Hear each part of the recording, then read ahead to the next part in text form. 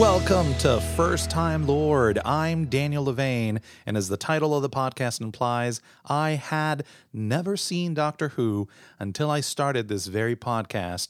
And of course, I can't stop now. I won't stop now because the show is so good. And every week I look forward to sitting down with an expert, with somebody that knows so much more about Doctor Who than I do because they've seen it all, they've read it all, they've listened to it all. And I get to learn so much about every episode that it makes the whole experience that much better. And today we are talking about The Fires of Pompeii, which is episode 2 of series 4. I can't believe I'm saying those words. Series 4. Where has the time gone? But for this very special episode, because it's such an explosive episode, I need explosive experts.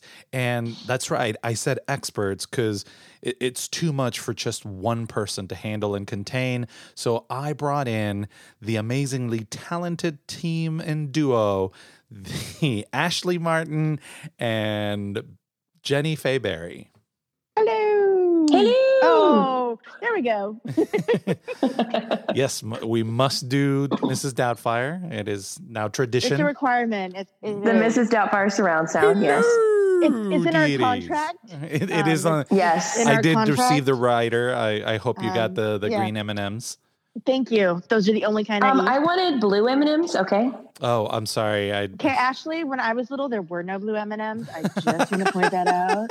I'm going to have to light walk brown. off this podcast now. When I was little, I didn't even know that there were M&Ms because they didn't have those in Argentina. So. Oh, no. But welcome This is back to the new podcast. Spin-off podcast, right? The candies we didn't have as children. We are learning all of the things. But welcome back, guys. It's so much fun to have you here to discuss Series 4. Can you believe it? You're back after Series 3. I didn't. We didn't think we would make it to Blink, and now we're talking about a new companion, which I did not see coming. Right? Isn't she great? Surprise! Welcome back, Donna. I was surprised that we saw her again, and I was like, oh, maybe this is just like a little cameo, and he's going to end up with a different... Nope, that's where we're going. Okay. But you like her better now, right, than Runaway Bride? I liked her in Runaway Bride. I thought that she deserved an opportunity. Like, I thought she shortchanged herself when she said no to the doctor when that offer came out. And it was great to see that she, did in fact sort of regret that decision. But, ended up chasing the doctor down and finding him. And here they are walking out of the TARDIS, and it's, Rome, as the doctor says. But, almost immediately, Donna is the one that points it out. And she's like, she goes, hey, doctor. I'm not an expert, but there's 7 hills of Rome, aren't they? How come they've only got one? Of course the TARDIS made a little mistake. Right. It's not quite Rome, doctor. Big surprise. First trip out for Donna, and she's not where the doctor thinks they are. But the TARDIS takes you where you need to go. Exactly. Right. So, it's fantastic that, she's hitting the ground running. And while I loved Rose, but I thought that Martha was such a utilitarian companion because she was smart. She was willing to jump in and, head first, do everything that the doctor asked her to do. She absolutely believed in the doctor, and she had all that medical knowledge. So she was such an awesome companion that I thought, what is Donna really going to bring to it? And immediately Donna brings that sass out, right away, the doctor's like explaining to her, this is where we are. And she's like, Hold on a minute. That sign over there, it's in English. Are you having me on? Are we in it? No, that's the TARDIS translation circus. Just makes it look like English. Speech as well. You're talking Latin right now. You know, the obligatory explanation sort of catch up, which I appreciate, because if you were like me and had never seen it and you caught this episode on TV as it first aired, you would need a little bit of refresher, and that the TARDIS can translate everything. But the way that she is doing it, like all that sass, all of that like personality, I really appreciate that. But now we need the Doctor to go to Epcot.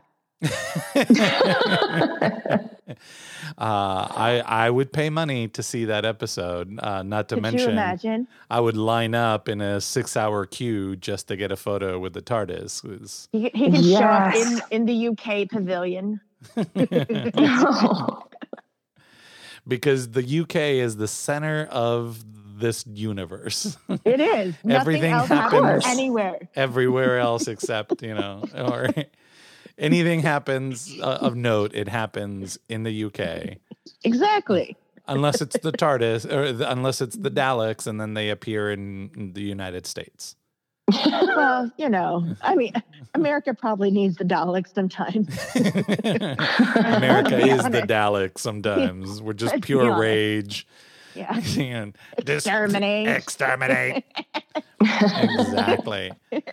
But I love their immediate dynamic, their immediate sort of friendship that they have, and the fact that they do, in fact, not land in Rome, but they do, in fact, land in Pompeii, which presents a challenge for the Doctor, because he knows it's going to erupt and explode.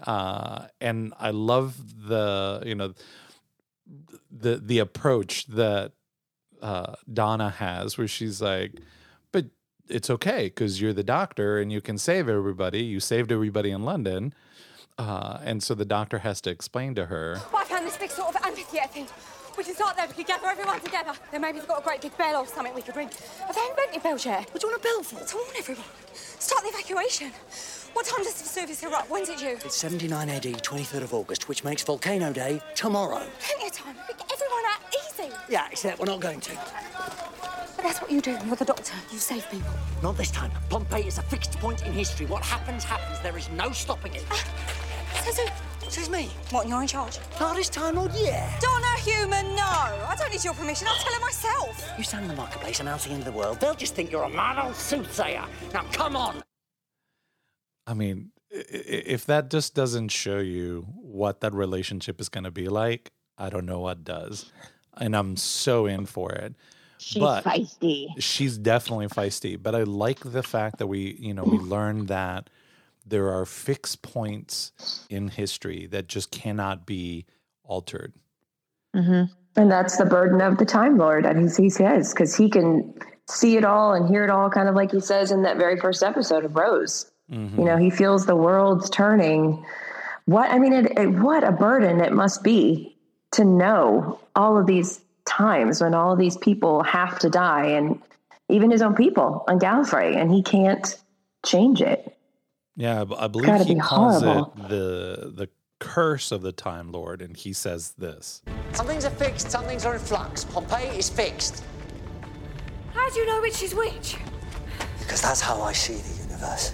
Every waking second I can see what is, what was, what could be, what must not.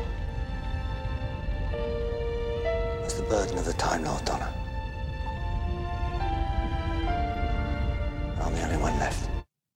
Or the burden of the Time Lord, which is, we've talked about sort of the problems that arise with being the Doctor and the things that he's able to do and express, but to know and to see what is, what will be, what must not, which I love. The idea that he can see everything that needs to be fixed, and he's just sort of fixing it one little bit at a time. I don't know how he sleeps. Right? Like, you can't turn your brain off to that. I have enough trouble.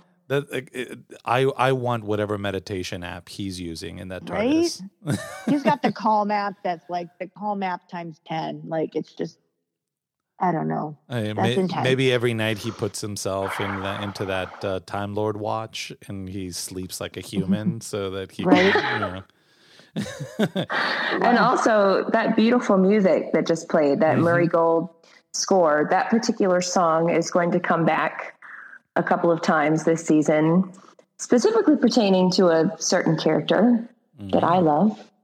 Just saying. Just remember the music. Just a little bit. But I love how we're introduced to the place. We're introduced to, what is going to happen. And then we're introduced to somebody that I know, Daniel currently knows that this guy will eventually become a doctor. Yeah. So there's a doctor within a doctor episode. Yeah, exactly. With, I believe his name is Peter Capaldi. Yes, it is. That was amazing. I was not expecting him to pop up, and there he is. So cool. He's the guy that buys the TARDIS. How apt is that? Like a little bit of foreshadowing. And they do explain that once he becomes the doctor. They do address, why is your face like this guy we saw in a Pompeii episode? Oh, I cannot wait. Because the moment I saw it, I was like, I bet they're gonna explain it away. I bet that's gonna be something that they're gonna do. But did his eyebrows look angry to you? His eyebrows look angry to you. Remember those eyebrows, Daniel. Those eyebrows they're important. They're very important. Well, the thing about it that I love about Capaldi is in every movie that I had seen him, and actually almost every episode that I've ever seen him of anything else, he's always the grumpy or angry guy. Like he never plays anything but the grumpy or disgruntled guy. And he didn't in this. I mean, he certainly had some worries, but he was like I'm just a guy trying to make my way in this world, and I sell Marvel and I do the thing, and it was great. I thought it was such a wonderful departure from everything that I've ever seen him play. And I can't wait till you eventually get to see him as the doctor. Well, it's coming. It's coming soon. But I love their introduction, because, of course, there has to be an introduction. They're a very formal society. And when he asks the doctor what his name is, of course, the doctor says, I am Spartacus. And so am I. Mr. and Mrs. Spartacus. Oh, no, we're not married. Oh, they're brother and sister. Yes, of course. You look very much alike. Really? Really? That's like an ongoing joke for them that, are you guys married? And they're like, no. Absolutely not. And what's funny is, as soon as he said, you guys both look alike, I'm watching the screen and I'm like, I mean, a little bit of the nose and oh my gosh, they could possibly, like, it's not a leap. Like it is pretty darn close. So it was hilarious. But again, like showing that relationship that they have of like, oh no, we're just friends. He needed a mate, not two mates. Yes, not two mate. Right. You're not mate with me, sunshine. Right. And of course, I love, again, like I love how the show incorporates humor, and in this episode there was a lot of that mixed in with the drama, and certainly there's a couple of mentions of the doctor's past drama with his own planet.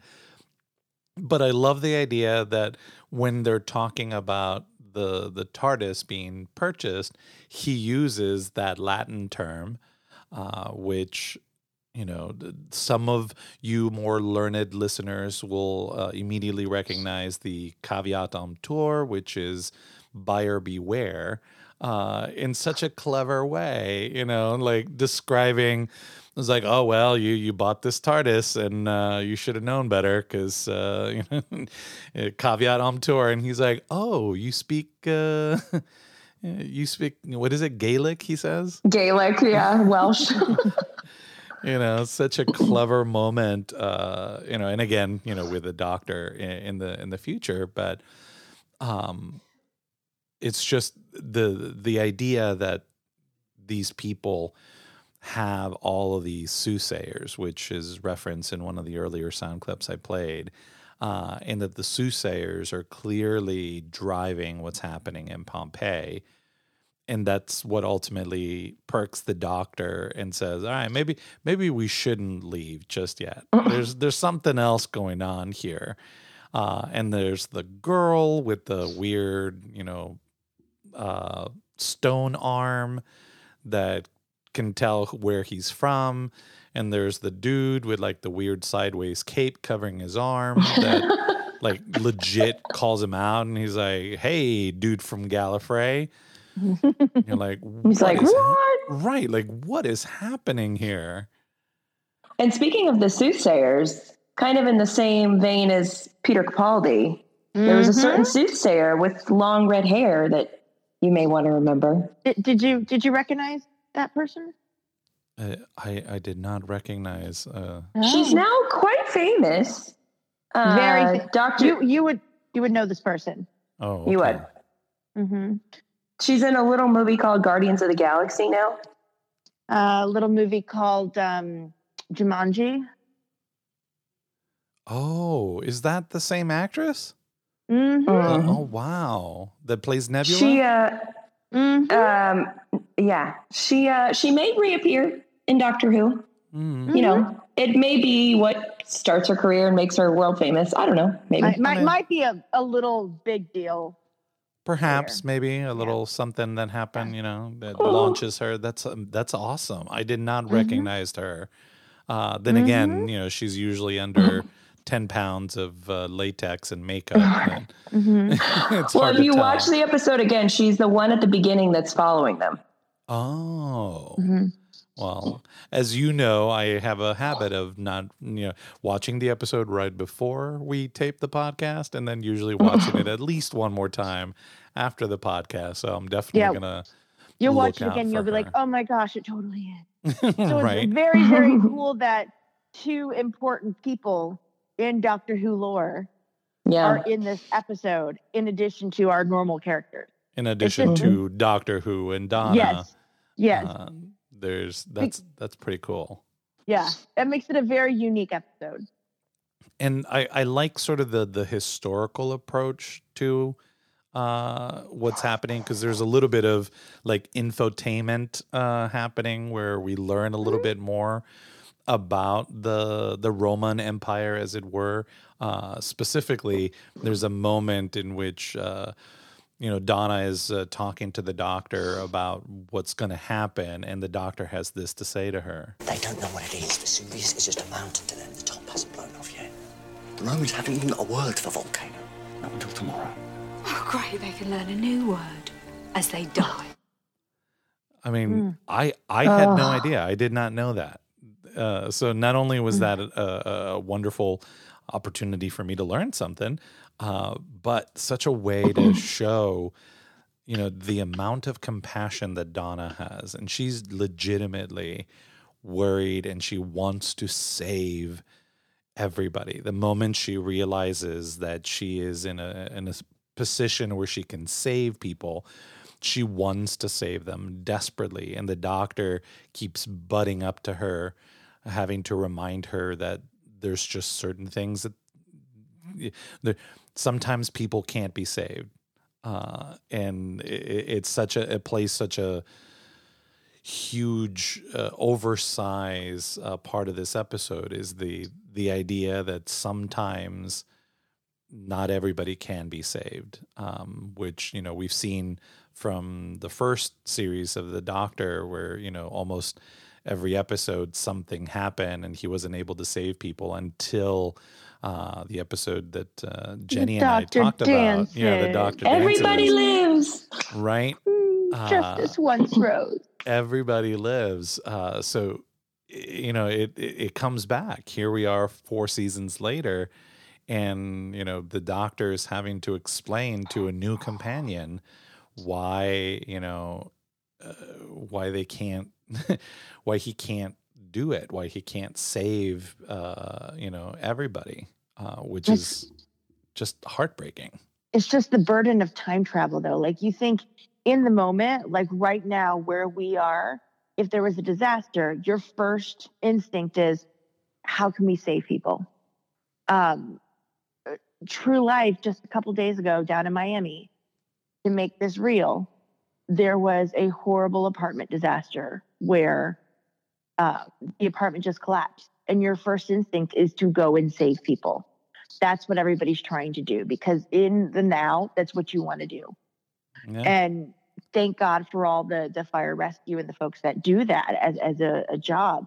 But when you're time traveling, you don't have that option because of those rules that are set in place.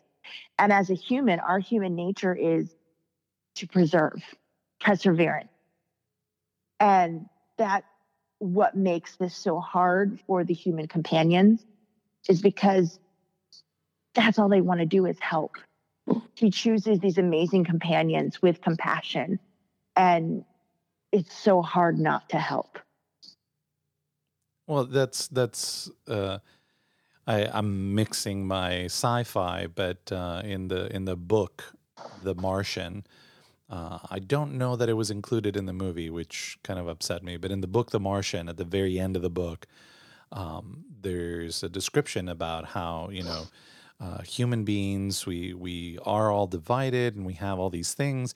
But ultimately, when there's a crisis, we all group together and we all work for the greater good. We all want to help. We all want to provide assistance, like you mentioned. Mm-hmm. This situation down in Miami, when I lived down there in the 90s, I lived 10 blocks away from that building. I used to rollerblade past it all the time. So when I saw that video, like, I know that area. I lived there. Mm-hmm. It's been years and years and years, but I know that area, and immediately your heart breaks, and you jump and you want to help. And I think that's the wonderful thing about Donna, is she showed that humanity during the Christmas episode that she was in, where she saw sort of the darker propensities of the Doctor and warned him, look, I'm not going to go with you, but you need to find somebody, because you need that person. And this episode, she continues to push against that instinct that the Doctor has, or after 900 years, he's sort of built up these calluses, as it were.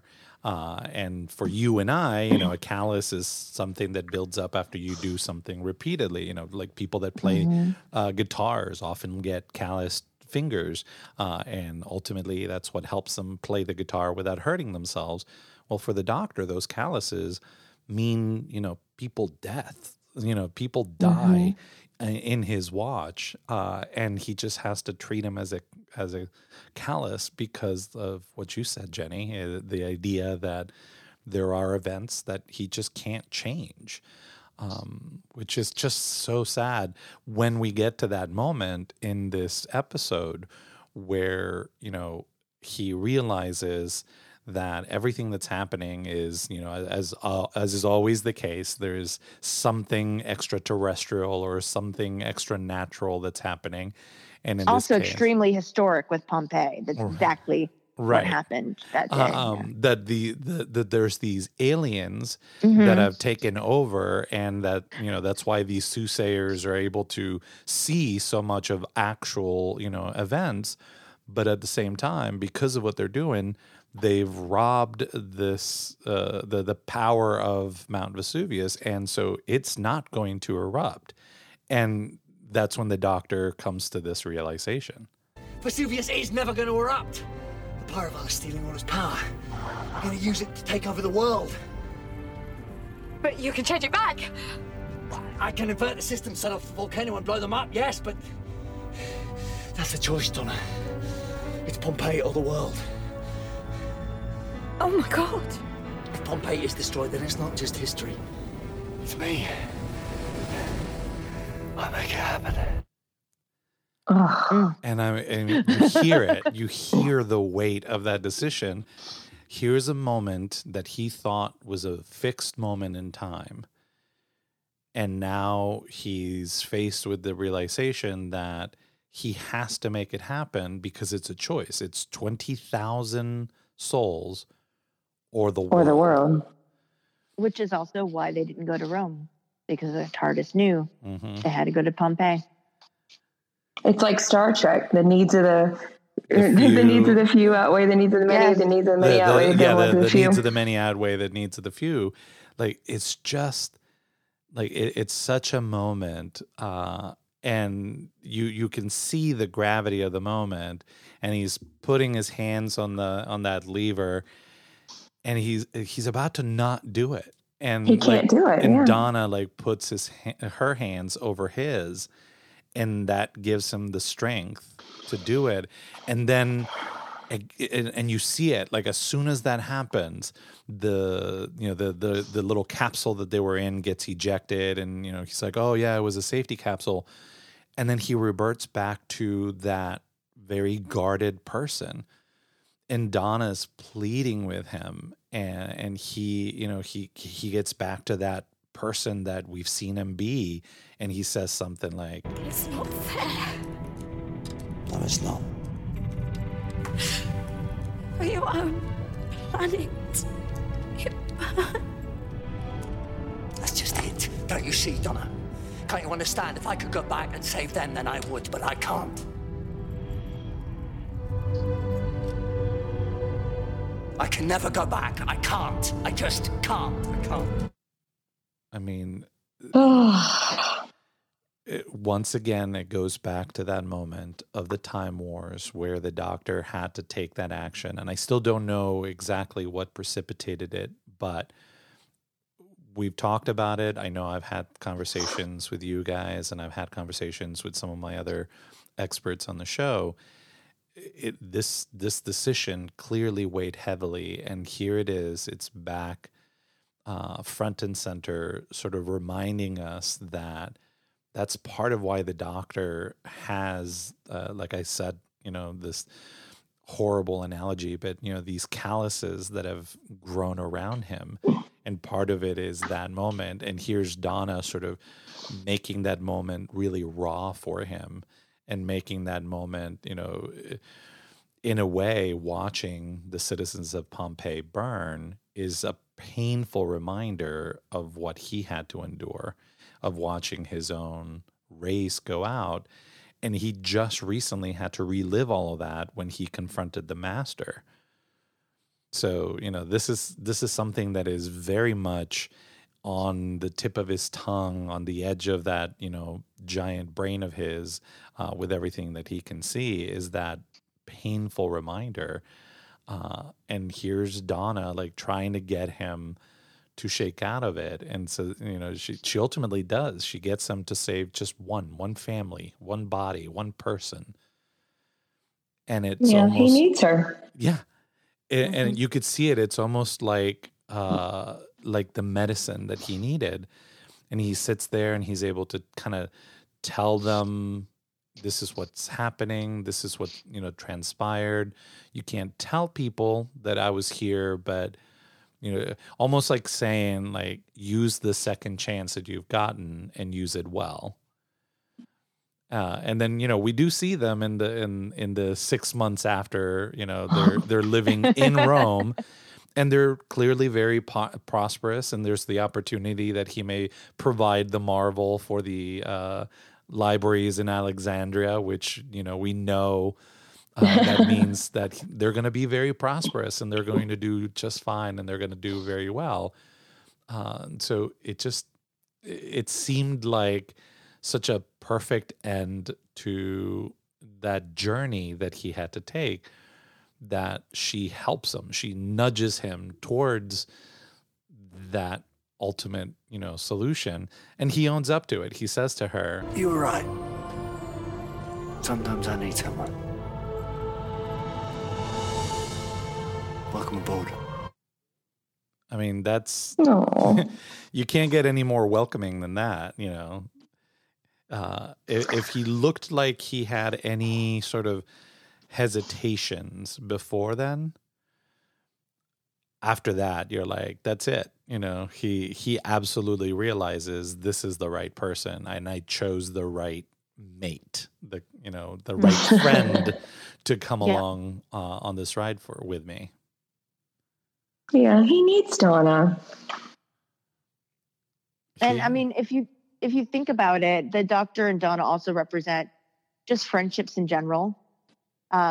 Not so much even just the Doctor, but sometimes you have that headstrong friend that sometimes just needs that other voice of reason to be, the yin and yang. Yeah. And they're a really good combination of that. And I think not only do you see that in the show, but I think from just a human aspect in general, watching the show, you can be like, oh, this person is the Donna to my 10th Doctor, or vice versa. Well, especially considering that, with Rose, everything was adventure. With Martha, everything was, I will do whatever this guy asks me to because I am so smitten with him that, she never questioned what he was doing. She always bought into it 100%. And here's Donna, who's like, wait a minute, why are we doing this? Why can't you make this decision? She's pushing him, she's forcing him, and the compromise ultimately, makes him better. He doesn't save everybody, and in fact, he has to doom all of those people for the sake of the rest of the world. But he's able to save that one family, and that's enough for him to realize that he can do good even in the face of such a horrible, difficult decision that he has to make.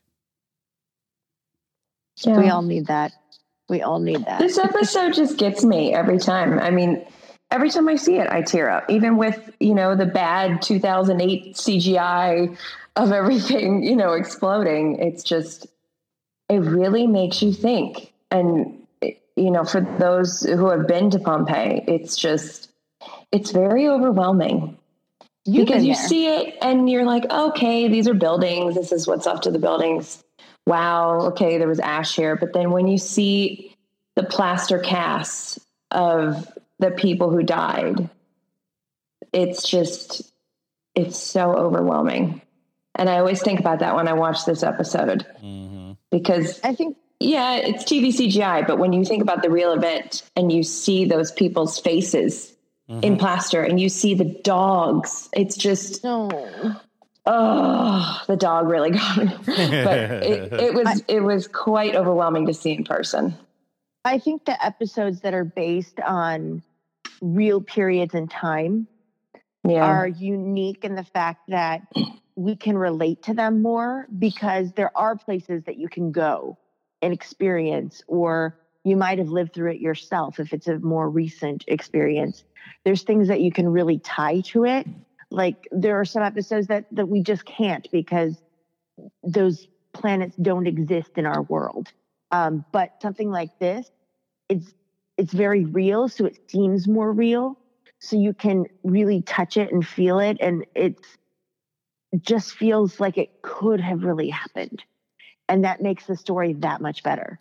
Well, and to create a connection for those that have been fortunate, like Ashley, that have been fortunate enough to visit a place like Pompeii, to make that connection with this fictional show that is still a morality show. It still has a story to tell, but at the same time, it has a point to make. And the point of a being that has to suffer the knowledge, like he says, the idea, the burden of being able to see everything that's ever happened, everything that's gonna happen, and having to make those decisions, those really hard decisions of knowing that, if I make this decision, it is for the better, but it still has consequences, and having to face those consequences, having to look at them in the face, like Ashley said. When I've never been, but I've seen books or I've seen photos in books where, you know, the face of agony is etched, you know, in eternity because of how quickly the events transpired. So it connects the pain that that you know, Russell T Davies basically puts the Doctor through in this episode, and has him face that very existential crisis while he has an eternity to live. He is constantly faced with death because that's the way of the rest of the world. And he's constantly seeing that, and he's constantly having to nudge and push people in one way or another towards that ultimate fate. And, you know, what a tragic way to describe the Doctor. And yet, you know, what a hopeful way to end it with this person that, you know, kind of fills, like you said, Jenny, that yang to his yin. You know, she fills that compassion that he's been missing, that he's kind of pushed himself away from because of all the things he's had to deal with in losing Rose, in all of the events that transpired with Martha leading up to the confrontation with the Master. You know, he's been through an emotional toll that he hasn't quite taken the time to address. And it's great for him just to have a buddy companion now. Like he needs a friend. And that's what Donna's going to be for him. I love that he was able to articulate that. I love that he and I talked about it last week in the episode that, you know, it's a great big step for him to say, you know, I messed up. I led Martha on, and that led to some complications. And what I need is a friend. What I need is somebody to be there for me as a friend. And to not fall in love with me. Right. And I mean, we're so sorry. Because I'm so charming. I mean, the hair, the trench coat. We're listen, so sorry. I've had to say that so many times. He's like, listen, I just need you to be my friend. I can't be your. Oh wait, no, that was the opposite. That was okay. Never mind. But you know, it is a huge step for, you know, a being that's that old, but also, you know, for human beings, we are terrible at telling other people what we need from them. We make assumptions. We, you know, live in the unsaid. And oftentimes that leads to unnecessary confusion.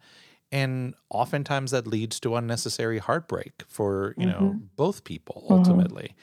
So it was a huge deal, I thought, for him to be able to articulate that in such a direct way. And of course, you know, Donna being who Donna is, she immediately takes it in a negative connotation and doesn't realize, oh, wait, no, okay, we're both on the same page. Never mind. Yeah, let's go. You know, it's just, it's wonderful. It's wonderful that the Doctor has that person that can challenge him and that can be there with him without there being that extra baggage tied up to when are they going to kiss? When is it going to happen? Is he going to fall in love with her, or is he not going to fall in love with her? And I appreciate that immensely. Yeah, it's a nice change, you know, and Donna is going to leave quite an impact on the Doctor and some other folks, not just him. Ooh. Well, I cannot wait. So before we jump into our TARDIS tidbits, was there anything that I missed in this episode? Any breadcrumbs that I didn't notice? There were definitely breadcrumbs for future episodes that I have information about in the TARDIS tidbits, but we can talk about them now. I was wondering if you mentioned some of those in the tidbits. Well, so why don't we take it to future Ashley, who is going to give us the TARDIS tidbits. This is Ashley's TARDIS tidbits for Series 4, Episode 2, The Fires of Pompeii.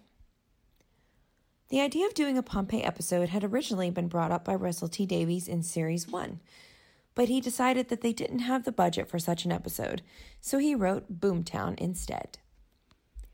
At one point, the Doctor tells Donna that he had been to Rome before, but he had nothing to do with that fire, referring to the Great Fire of 64 AD. This is also a reference to a 1965 episode where the first Doctor visits Rome, and he doesn't directly start the fire, but he does hold a map a bit too close to an open flame, which gives Nero an idea.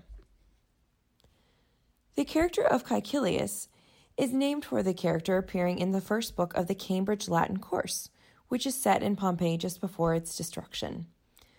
Caecilius actually is known to have existed.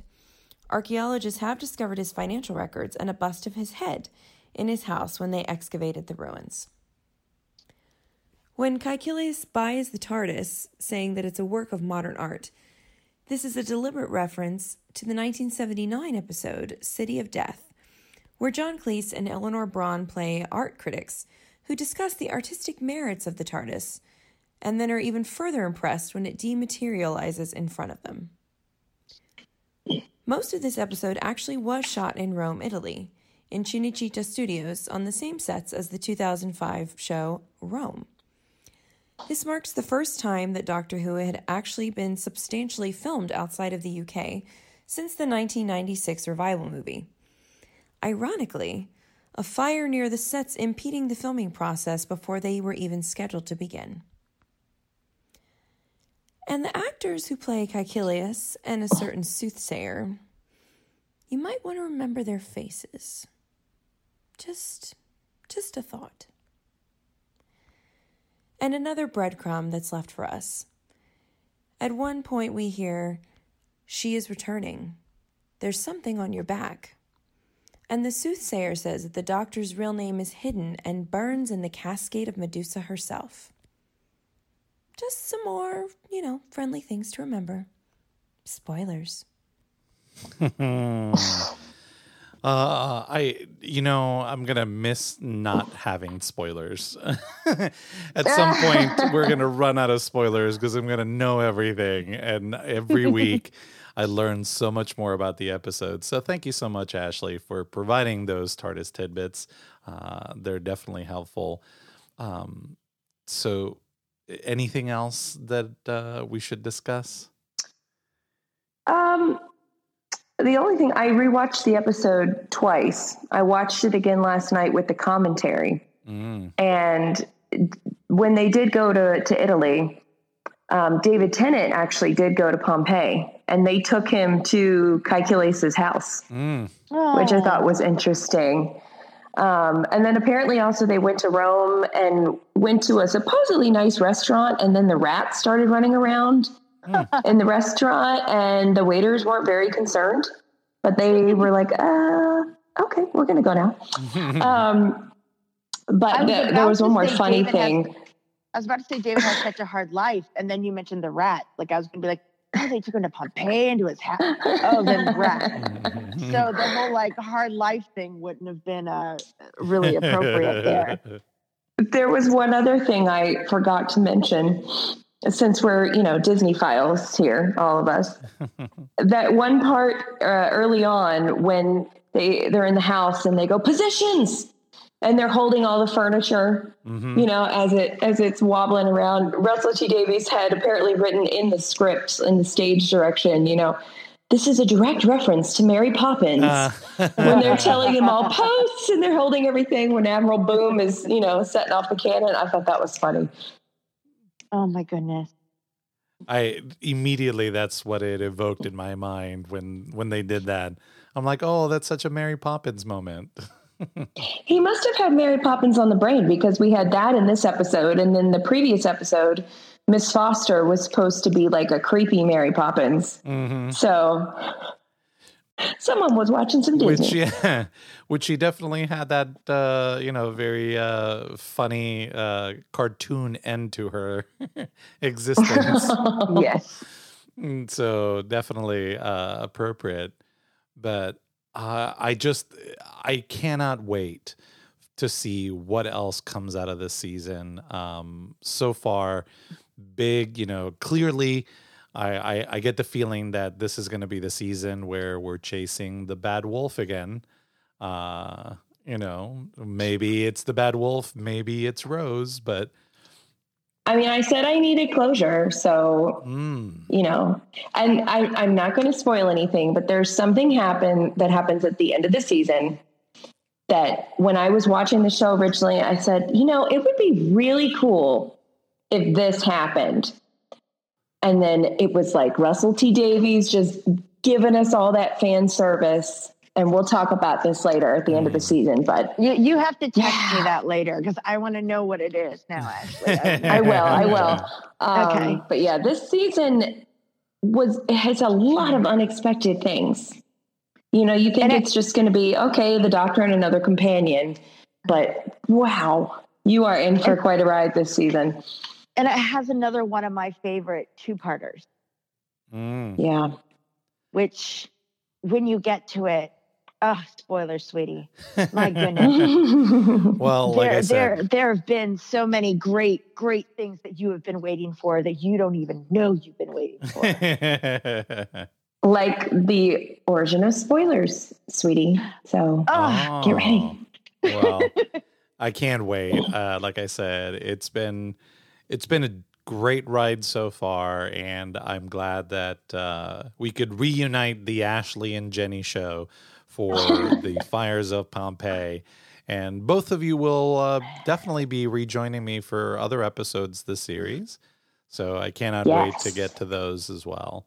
But thank you both so much for coming on and helping me learn more about what is happening with Doctor Who.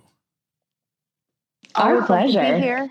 This is our fun. This is our passion, and we love that you're here with us now. Well, you're one of us. One of us. Well, I proudly call myself a Whovian now, so I definitely have joined the cult, as it were. But I also want to thank you, dear listener, for having made it to the end of yet another exciting First Time Lord. And as always, there are plenty of ways to support the show. The most important, go to firsttimelord.com and leave a comment. Let us know what you thought of this episode. Let us know what you thought of any of the other episodes. They're all on that website. And that will help immensely because I definitely want to get like a listener-initiated episode at some point during this series. So leave your comments. Let us know what you're thinking about the show. Also, if you want to help, cover some of the cost for hosting the podcast, you can visit the merch shop. I've been mentioning it for the last couple of weeks, but we got some really cool shirts. My wife has been wearing a couple. I've worn mine out several times and gotten compliments. They're very comfortable, so definitely a way to support the show that way. Or you can find us on Patreon. The link is also on firsttimelord.com. But most importantly, just share the podcast. Find other listeners that, like me, maybe didn't dive into Doctor Who, and after listening to one or two episodes are going to get into it. Because, let's face it, we just need more Doctor Who fans in the world, and I cannot wait to share all of that goodness with them and with you. But I guess at this point, I have no time left but to head back into my TARDIS and get into more hijinks with Donna and the Doctor. So, see you next week, everybody. I want the Doctor to be my, home god. What is that? What do they call him? The household god. Household god. He's my personal household god. It's funny on the commentary when they show that part. David Tennant goes, "Oh, I loved that thing. I wonder who nicked it from the set."